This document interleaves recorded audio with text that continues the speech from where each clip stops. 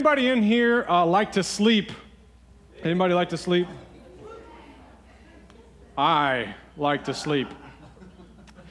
And, listen, if you've ever thought that you were bored in church and you wanted to go to sleep, like, if that's ever going to happen, it'll happen for me right now. So, as I love to sleep, and I'm dang good at it. I practice, and I'm good at napping. I'm really good at napping, okay? My wife doesn't like this about me. I was actually at Cracker Barrel last night, and I thought about it. I can go to sleep pretty much anywhere. And I can go to sleep right here on this floor because the Lord has anointed the top of my head with a flat spot. True story. I have a flat spot on the top, like right here on my head. So whenever I lay down, it works perfectly on flat floors. And so I can nap just about anywhere. And, so it used to be a problem for me and my wife because we would be ready to go somewhere and I'd say, hey, how long do we have before we leave? And she'd say, oh, we got 15 minutes. I said, perfect, I'm going to go take a nap. She said, wait a second, you can't go take a nap? We got to leave in 15 minutes. I said, me to wake up and put my shoes back on. It's to go to sleep, 10 minutes to be asleep, 2.5 minutes for me to wake up and put my shoes back on. That's more than enough time for me. But I do have some problems with sleep. Did you just call me a robot? All right. So, I do have some problems with sleep, though. Like one of my problems is that I have these half awake, half asleep nightmare things. Anybody else know what I'm talking about?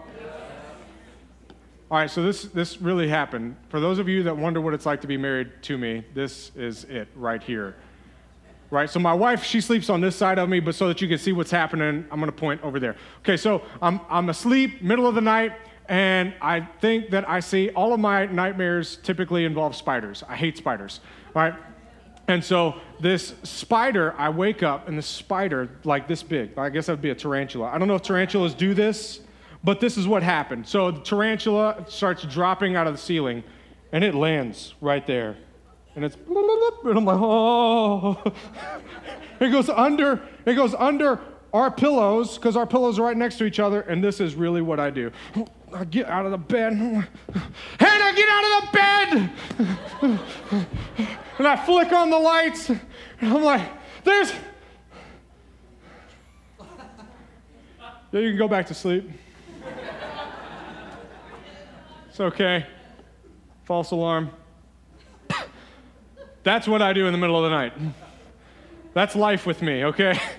So I've gotten better at dealing with that. I now freak out quieter, and I'm like, okay, my wife may die, but this may be a dream. I don't know. Okay, so, but recently though, in the past few months, I started having another issue with my sleep. The other issue that I started experiencing was actually whenever I would wake up first thing in the morning. Whenever I wake up first thing in the morning, I would have severe anxiety. Like, I didn't even know where it was coming from. I had no idea. I'd just wake up, and I'd be about ready to throw up. Just so freaking anxious. It was ridiculous. And I didn't know what was going on. And, so that's what we're going to be talking about today, is we're going to be talking about this idea of anxiety and rest. And listen, there's a lot of you in here that suffer from anxiety. I know this, okay? I know some of your stories. I know that some people in this congregation, you right now, you have medication for how severe your anxiety is. And I want to put a disclaimer on this, okay? I'm not telling you to go home today and throw away your medication. Okay, we believe in doctors here, okay? And I'm not telling you go home and throw away your medication. That's not what this sermon's about. However, at the same time I'm telling you that, I do believe in a Lord that we serve, and his name is Jesus, and his Spirit, the Holy Spirit, has a way to bring power into this earthly realm, and he can do miraculous things. And if you don't serve a God who can do anything supernatural or miraculous, then I would tell you to stop following him. What kind of God is that can't do anything, right? So I don't want to follow that kind of God. And so here's the thing. If you're anxious right now, I want to tell you that the Holy Spirit has the ability to come into your life in an instant and remove it in the name of Jesus. All right? But here's where we're going to go with this today, because the Lord brought me through a process that I didn't know was actually written out in Scripture. I didn't have any idea that He had a process for dealing with anxiety and that He specifically identifies it. So a friend of mine, Gary McCormick, some of you know him, he calls me Waffles. Right? Because I like straight lines. I like nice, neat structure. I don't like to get outside of the lines. That's me, okay? And he's like, I love that you are getting outside of the lines a little bit and seeing God. And I'm like, whoa, you got me all wrong here, because I still like the lines. I'm just trying to find where God's lines are. Okay? And very few things in Scripture can you find nice, neat things, okay? It's generally kind of messy and hard, but this is one of the few times that you're going to see in Scripture a very easily identifiable plan. Very easily identifiable plan. And that's what we're going to go through today. We're going to go in Leviticus chapter 26. That's where we're going to camp out all day, okay? Camp out all day there. But before we start reading, there's a few things that I need to define for you. And these are just kind of loose working definitions, just so you have a general idea for what the Scripture is referencing whenever we get to those places. And the first thing that we're going to talk about is the idea of idols. All right, idols. So idols in the Old Testament were literal idols. They were graven images. They were things that they worshipped, right? And we don't have that, or if you do, we really need to talk, okay? We don't have idols, but what it was for them was it was a way to control the outcome of everything. It was a way for them to say, this is what I want, and I'm going to pursue what I want, and this is the way that we can do it. So if we need more rain in the land, then what I'm going to do is I'm going to pray to this specific rain idol so that we can get the rain that we need. It's what I want, and I feel like I need the rain, so I'm going to worship the rain idol, and I'm going to make it rain through that idol. If it's more wealth that I need, I'm going to worship the idol of wealth, of money, and then the wealth and the money is going to come my way, because this is what I want for my life. That's the idea of idol worship, and the same thing kind of translates into us, right? It's about what we want. I'm going to work harder to make this happen. I'm going to do this to see this outcome, and I'm going to invest. And what I'm going to do ultimately is I'm robbing God of His plan, right? So that I can pursue what I want. I'm going to pursue what I want, and that is the idea of an idol for us. The second thing that we're going to talk about is the idea of Sabbath.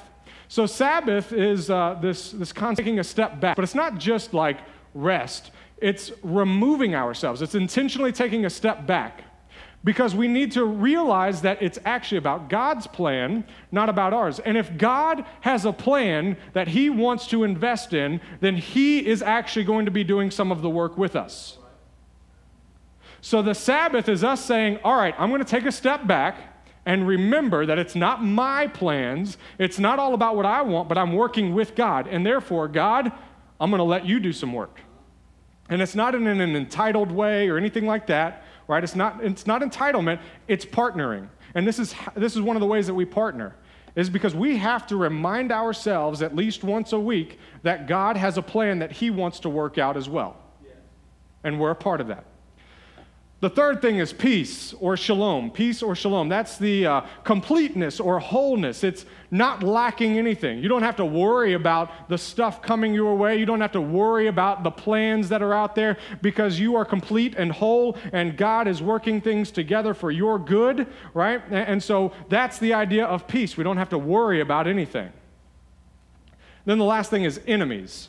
Enemies. Now, we don't have physical enemies. Like, you might have a boss that you hate. I know that I don't.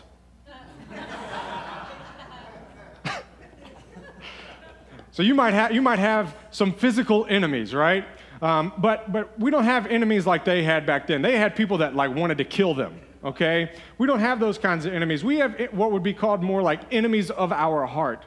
These are generally spiritual or emotional, and a lot of times the spiritual can translate to work with the emotional. And so we would have like unclean spirits, and there's a whole other spiritual realm that's at work that's trying to take advantage and become our enemies through our emotions, through our plans, through the things that we are trying to put forth effort in. And so now these spirits come along and they actually try to manipulate our emotions to the worst end. So the emotion of worry that may happen that normally you could control because you would see it and you would run to God with it. Well, what an unclean spirit would like to do is say, I'm going to take that worry and I'm going to help you forget that God is in this with you. And so now you need to worry, and it's going to push you to an end that you weren't ready for and that you cannot control. So those are the kind of enemies that we're talking about. We're talking about enemies of our heart. Now, let's go to Leviticus chapter 26. Leviticus chapter 26, and we're going to go to verse 1.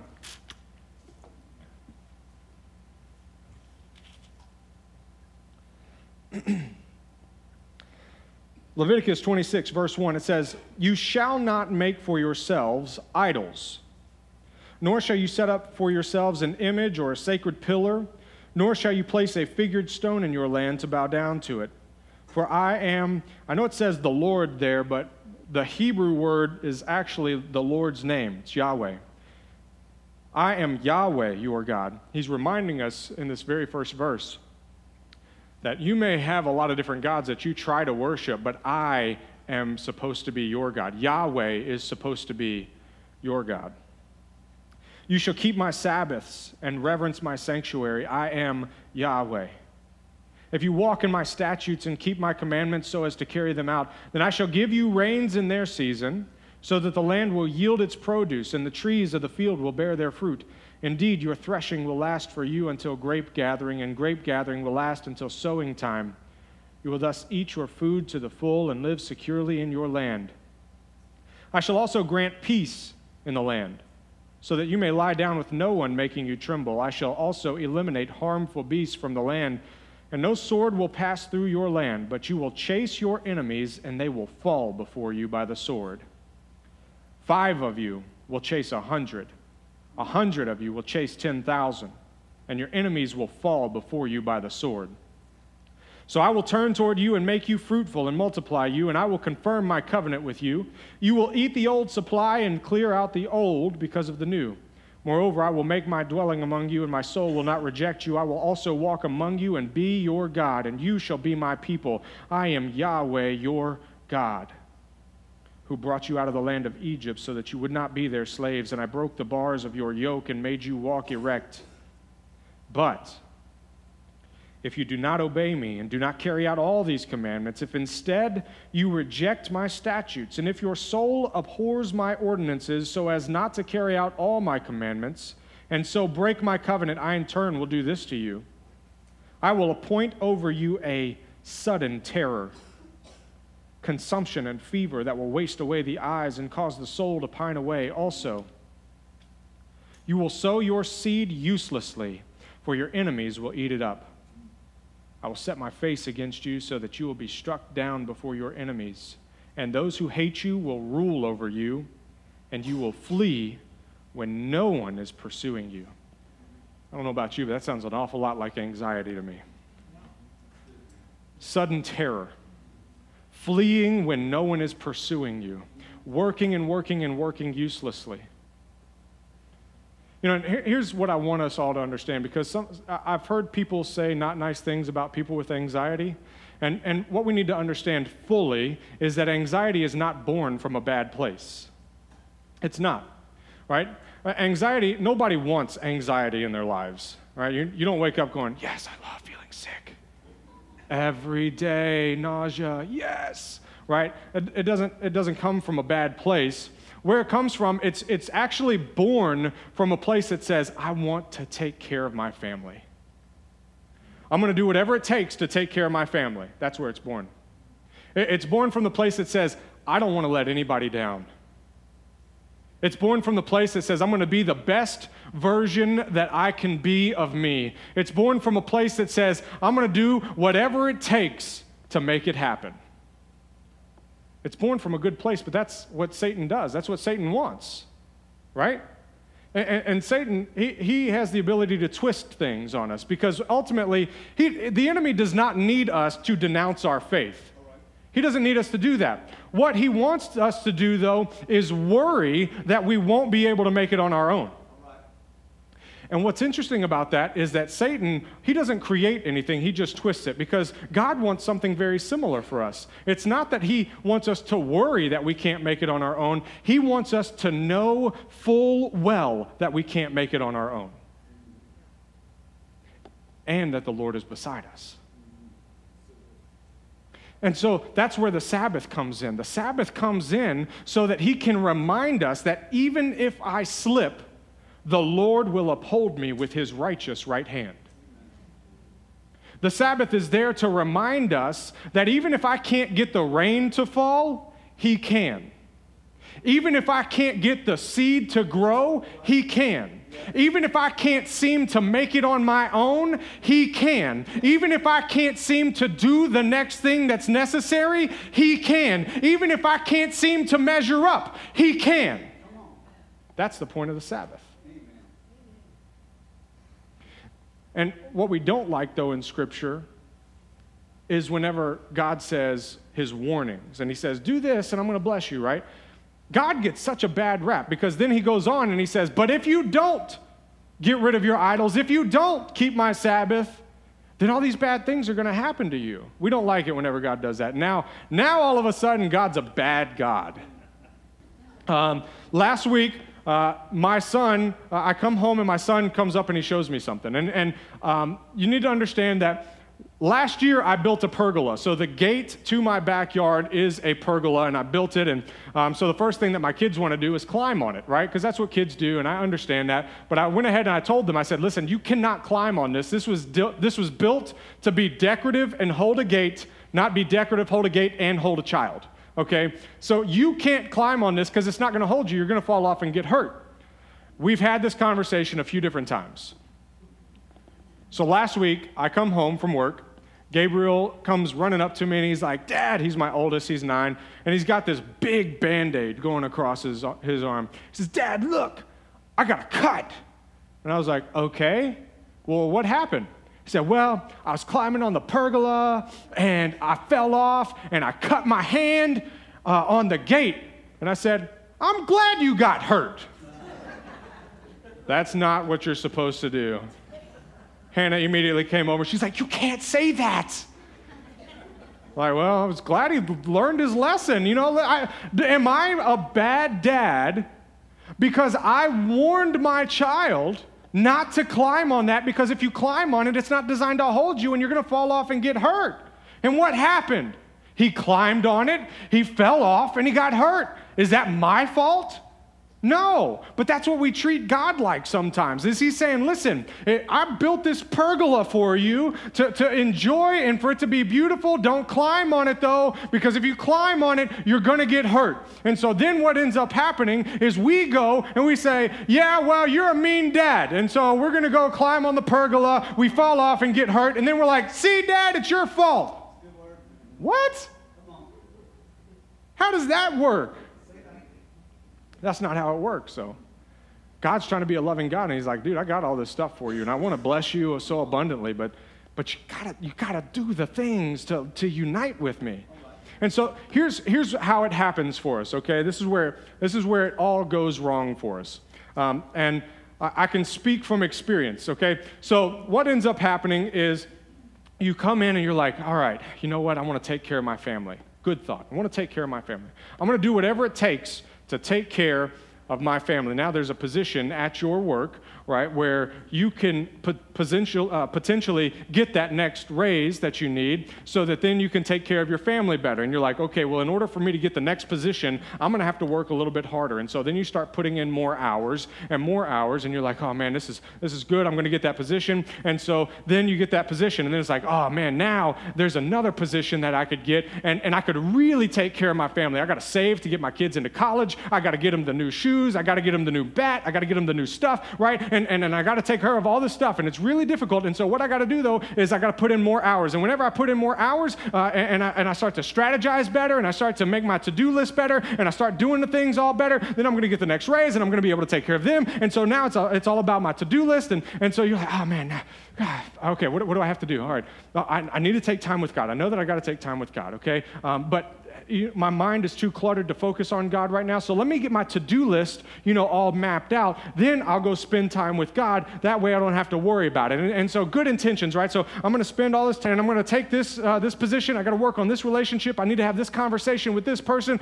Dang it, I'm out of time. All right, Lord, I'll get back with you later. And so now we're on to the next day, and the next day, and the next day, and the next day. And it's like, dang it. God, I'm so sorry. I want you there, but you know that I'm trying to do my best over here. I'm trying to take care of my family. I don't have any other options. And so now all of a sudden the Sabbath doesn't happen.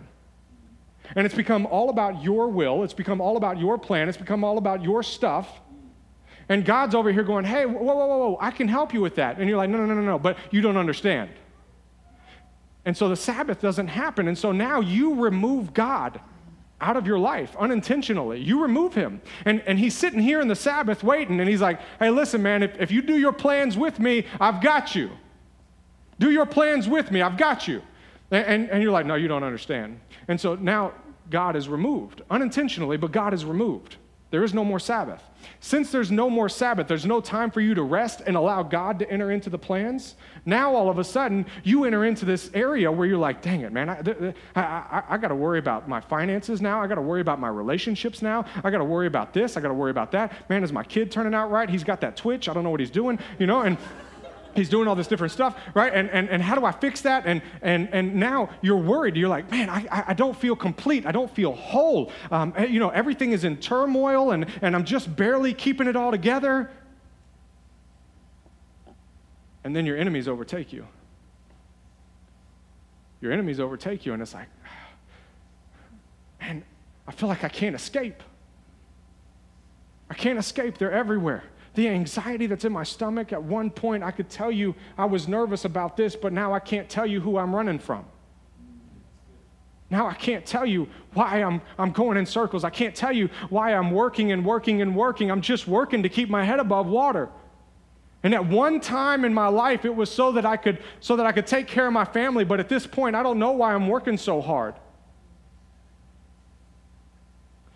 And what is interesting about the scriptures is that it says sudden terror will overcome you, and that you'll work uselessly, and that you'll flee when no one is chasing you. And you know what else it says? That if you are in this long enough, sickness will come over your body. Your physical body will be affected by your spiritual choices. And now you will be overcome with a sickness that you cannot control. And at this point, the only way that you can attempt to control it is through medication. Because you've been doing it so long. You've been doing it so long. And here's what happened for me. Whenever I started waking up anxious, I was laying here and I was just like, oh God, why am I so anxious? It scared me. It scared me a lot because it was a few weeks and I couldn't figure out. I'm like, every morning that I wake up, I'm anxious. And for some of you, it's every night you go to bed, you're anxious. You just lay awake. You lay awake at night and you're just looking at a dark ceiling and you're begging God to go to sleep. But your enemies have overtaken you. And so I start praying and praying and praying, and I'm like, Lord, I got to get rid of this anxiety. And he said, here's the thing, buddy. I want to tell you something. I don't want you to rest like a man going to battle anymore. I want you to rest like a king who's already defeated all of his enemies. I don't want you to rest like a man going to battle, man, because that man going to battle, he's nervous about tomorrow. He's nervous about, am I going to make it? He's nervous about, can I keep doing this, God? I don't know if I can do this another day, God. I don't know what tomorrow's going to bring, Lord, and I don't know how I'm going to face it. I don't know how I'm going to wake up.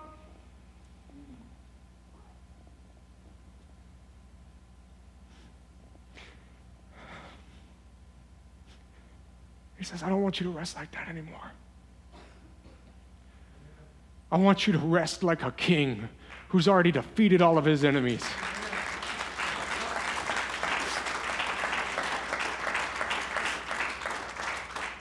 And I said, okay, Lord, I see, how do we do that? How do we do that, Lord? And I start going back through all the scripture that I've studied throughout the years, and I'm like, all right, Lord, I know that I have the power to command my enemies to submit. I know that I have the power to speak in Jesus' name. I know that I have the blood of Jesus over my life, and that I should have the authority there, but I need you to start working on peace. I need you to understand what shalom is. You got to understand, I didn't see Leviticus 26 until this past week. This has been going on for months, this story, okay? I didn't know Leviticus 26 had a plan. So he says, all right, you want to defeat your enemies? I want you to understand shalom. All right, Lord, I'm going to understand shalom. So then weeks of trying to figure out shalom, understanding shalom, and he's like, yeah, listen, I'm going to take you to different places in Scripture, and a lot of it has to do with Psalms, defeating your enemies. A lot of it has to do with John 14. John 14, Jesus comes along, and he says, you know what? Listen, I'm going to give you peace, but not peace as the world gives you, because peace as the world gives you is actually anxiety. Peace that the world gives you says, work a little bit harder, don't do your Sabbath, and watch the peace that you get. I'm not going to give you peace that the world gives you. I'm going to give you peace from the Holy Spirit. I'm going to leave the Holy Spirit with you. And so I start saying, yes, Lord, give me your Holy Spirit. In the name of Jesus, give me your Holy Spirit. Holy Spirit, wash over me. Bring me the peace that only you can bring me. And he said, good, you're ready. I want you to start working on Sabbath. It's like, all right. I don't know what to do with Sabbath. And he's like, well, Sabbath, rest. I want you to start understanding rest and Sabbath. And I was like, whew, thank you, Lord. And I want to rest. I've been working hard, trying to make things happen. And so, man, I would love to be able to just take a good nap right now. And he said, why are you going to go to sleep when you haven't done any work yet? I'm like, I don't know, Lord. You told me to rest. And he said, no, I told you to Sabbath. Rest and Sabbath, they go together, but they're different, okay? We're resting from our work, but here's what Sabbath is. Sabbath is whenever you choose to intentionally focus in on the plans that you have united with God on, and you're willing to acknowledge that, you know what, the Lord has got to do something here. And so I'm going to take a step back, and Lord, I understand what my to-do list is today. I'm not trying to escape my responsibilities and sleep through the day. That's not what Sabbath is. But what I'm going to do is I'm going to intentionally take a step back and say, all right, Lord, you got to do something. And so what I would do is I would say, I'm going to be honest with you, transparent, okay? I'm not good at sitting still for very long, okay? And so I said, all right, Lord, I don't fully get it, but I've got 8 minutes. Do you have 8 minutes? I've got 8 minutes. So, all right, I'm going to sit down for 8 minutes, close my eyes, and I'm going to ignore everything else. And I would read through some Psalms and look for a psalm of God's goodness. And I found one that I love, and it says that the Lord never sleeps or slumbers. That's a good reminder whenever you're trying to take your hands off of something, right? That I'm going to take a step back, but he doesn't sleep or slumber. He's still got his hands in it. And so I would close my eyes, and I'd just say, all right, Lord, 8 minutes. I just want to focus in on you. And so I would picture myself sitting in front of God. I don't know what God looks like, and that's not really the point, But I would just try to focus on God and say, all right, Lord, you never sleep or slumber, and I believe that I'm aligned with your plans. So, Lord, I need you to take care of some stuff. And I don't know how my to-do list is going to end up today, but you do. You've already seen the other side of it. You've already seen tomorrow. You've already seen the relationships that I have engaged in. You've already seen the conversations that need to happen. You've already seen all of that, Lord. And now I need to just trust you to do your thing, God, and I want you a part of this. And so then what happens? Then finding your idols becomes really easy. Because as you're trying to push everything out and focus in on God, the way to identify those idols is what's trying to interrupt that Sabbath. Whatever's trying to interrupt that Sabbath, boom, those are your idols. Those are the things that you start picking off. Saying, all right, Lord, I want you in this. I want you in this. I've been focused on trying to take care of my family under my own means. I want you to be in this with me. Because, Lord, you would want me to take care of my family, but I need to be with you and follow through your plan with how we're going to take care of this family. And it's us working together to make that happen. And if you can work through that process, and start identifying all of those areas. Well, chapter 26, verse 8, it says, 5 of you will chase 100, and 100 of you will chase 10,000, and your enemies will fall before you by the sword. So this is an important concept for you. In order for us to say that 5 of us are going to chase 100 enemies, and 100 of us are going to chase 10,000 enemies, the enemies have to be present. Okay? Enemies have to be present. Later on in Scripture, in that same chapter, he says, listen, if you don't get rid of your idols and you don't keep the Sabbath, then what's going to happen? Your enemies are going to overtake you. It's important for us as a church to understand this idea that by ourselves, spiritually, we can do some stuff. But whenever 5 of us get together in the right manner, then 5 of us will chase 100 of our enemies. And it spiritually compounds. In the spiritual world, our faith and authority compounds. And so then 100 of us following through on getting rid of our idols, 100 of us following through on uniting with God in the Sabbath, now all of a sudden we chase 10,000, but if we don't, what happens? If 5 of us choose to say, I'm going to still make it on my own, I understand the concepts, but I can't take my foot off of the gas, 5 of you get together, we're overtaken by 100 enemies. Your enemies overtake you. If 100 of you say, I understand the concept, but I don't have time for that, you don't understand my schedule, I don't have time to unite God with me on this journey, 100 of you are overtaken by 10,000 enemies. And you're left over here going, oh God, how am I going to go to sleep tonight? I don't understand why I can't seem to get ahead. I don't understand why my enemies keep overtaking me. But if 5 of us can unite together, we can chase 100 enemies out of this place. If 100 of us can unite together, we can chase 10,000 enemies out of this place. That's why it's important for this church to be diligent in moving forward with God in his plan, because there are enemies here that have been brought here because we choose to worship idols, because we choose to ignore his Sabbath.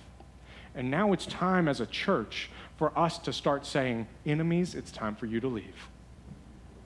And what I love about this is that in verse 8 it says that your enemies will fall before you by the sword. Well, we don't have physical enemies and we don't have physical swords, but you know what? Scripture tells us that the word of God is sharper than any two-edged sword. Something happens whenever we start confessing the word of God with our mouths. Something happens. You know what happens? Whenever we start confessing that Yahweh is God, when we start confessing that Yahweh is the king over my to-do list, when we start confessing that I can't do this on my own and that I do need his help, when we start confessing that he has positioned himself beside me, when we start confessing that I am his chosen, when we start confessing that I am his anointed, when we start confessing that he must increase and I must decrease, when we start confessing that Jesus holds the keys, when we start confessing that Jesus holds my victory, when we start confessing that he has all that it takes, confessing that it's been given, confessing that he has the power, he has the authority, when we start confessing that it's been given to me, when we start confessing that I'm a child of God and that you don't mess with daddy's kids, something starts happening. And we start to see the enemies fall.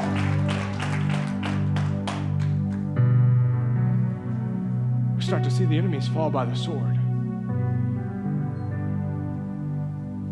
There's a part of this that's important as we come forward and start to identify that in us. Something really important has to happen. And we don't like this word, but we need to repent. If you're filled with anxiety this morning, the first thing that I want to tell you is repent. Fall before God and just say, Lord, I'm so sorry. Lord, you know that I wasn't trying to remove you out of my life. It was an accident, Lord. But I repent, God. I repent for it. Help me to put you back into my life. If you don't believe in Jesus in here this morning, if you haven't believed in him, but you're that person, you're laying awake in bed every single night because you're filled with anxiety, I've got an answer for you. Sitting right in that book. You need Jesus in your life because Jesus, when you would unite with God and his plans, he brings the Holy Spirit. He brings a level of shalom that you have never experienced before.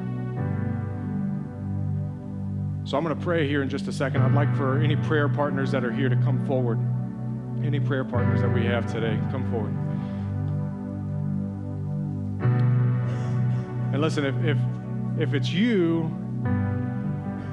that's struggling with anxiety, I want you to be willing to come forward, kneel at this altar if you want. You can do that by yourself. If you haven't believed in Jesus and you're like, man, I need a real supernatural God in my life, come talk to one of these prayer partners. Okay? And if you're somebody that you suffer from severe anxiety and you're like, Lord, I could use a miracle today, I want you to come forward and talk with one of these prayer partners. Let's pray, and as soon as I say amen, anybody who needs it, you come down front, repent, and pray. Dear God, thank you so much for today, Lord.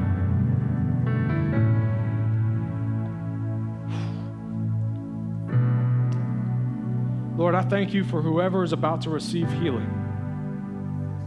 God, because they're in this room right now, Lord. God, and Lord, I believe. I don't want to put you out on a ledge, but at the same time, Lord, I know that you are a supernatural God, and Lord, I believe right now that you have brought somebody here who's going to receive a miracle this morning. Lord, and I pray that they are not quiet by the time they're done receiving that miracle. Lord, I pray that we see thousands, hundreds of thousands of enemies chased, Lord, and I pray that we see hundreds of thousands of enemies destroyed by the sword, God, as we confess with our mouths that you are our God. You are the God of our to-do list. You are the God of our families, God. You are the God of this church. We love you so much, Lord. We thank you for the work that you're about to do in the hearts and lives of many. It's in Jesus' name I pray. Amen. Thanks for joining us for this episode of Fuel for the Journey. For more information, please check out www.momentumchurch.tv.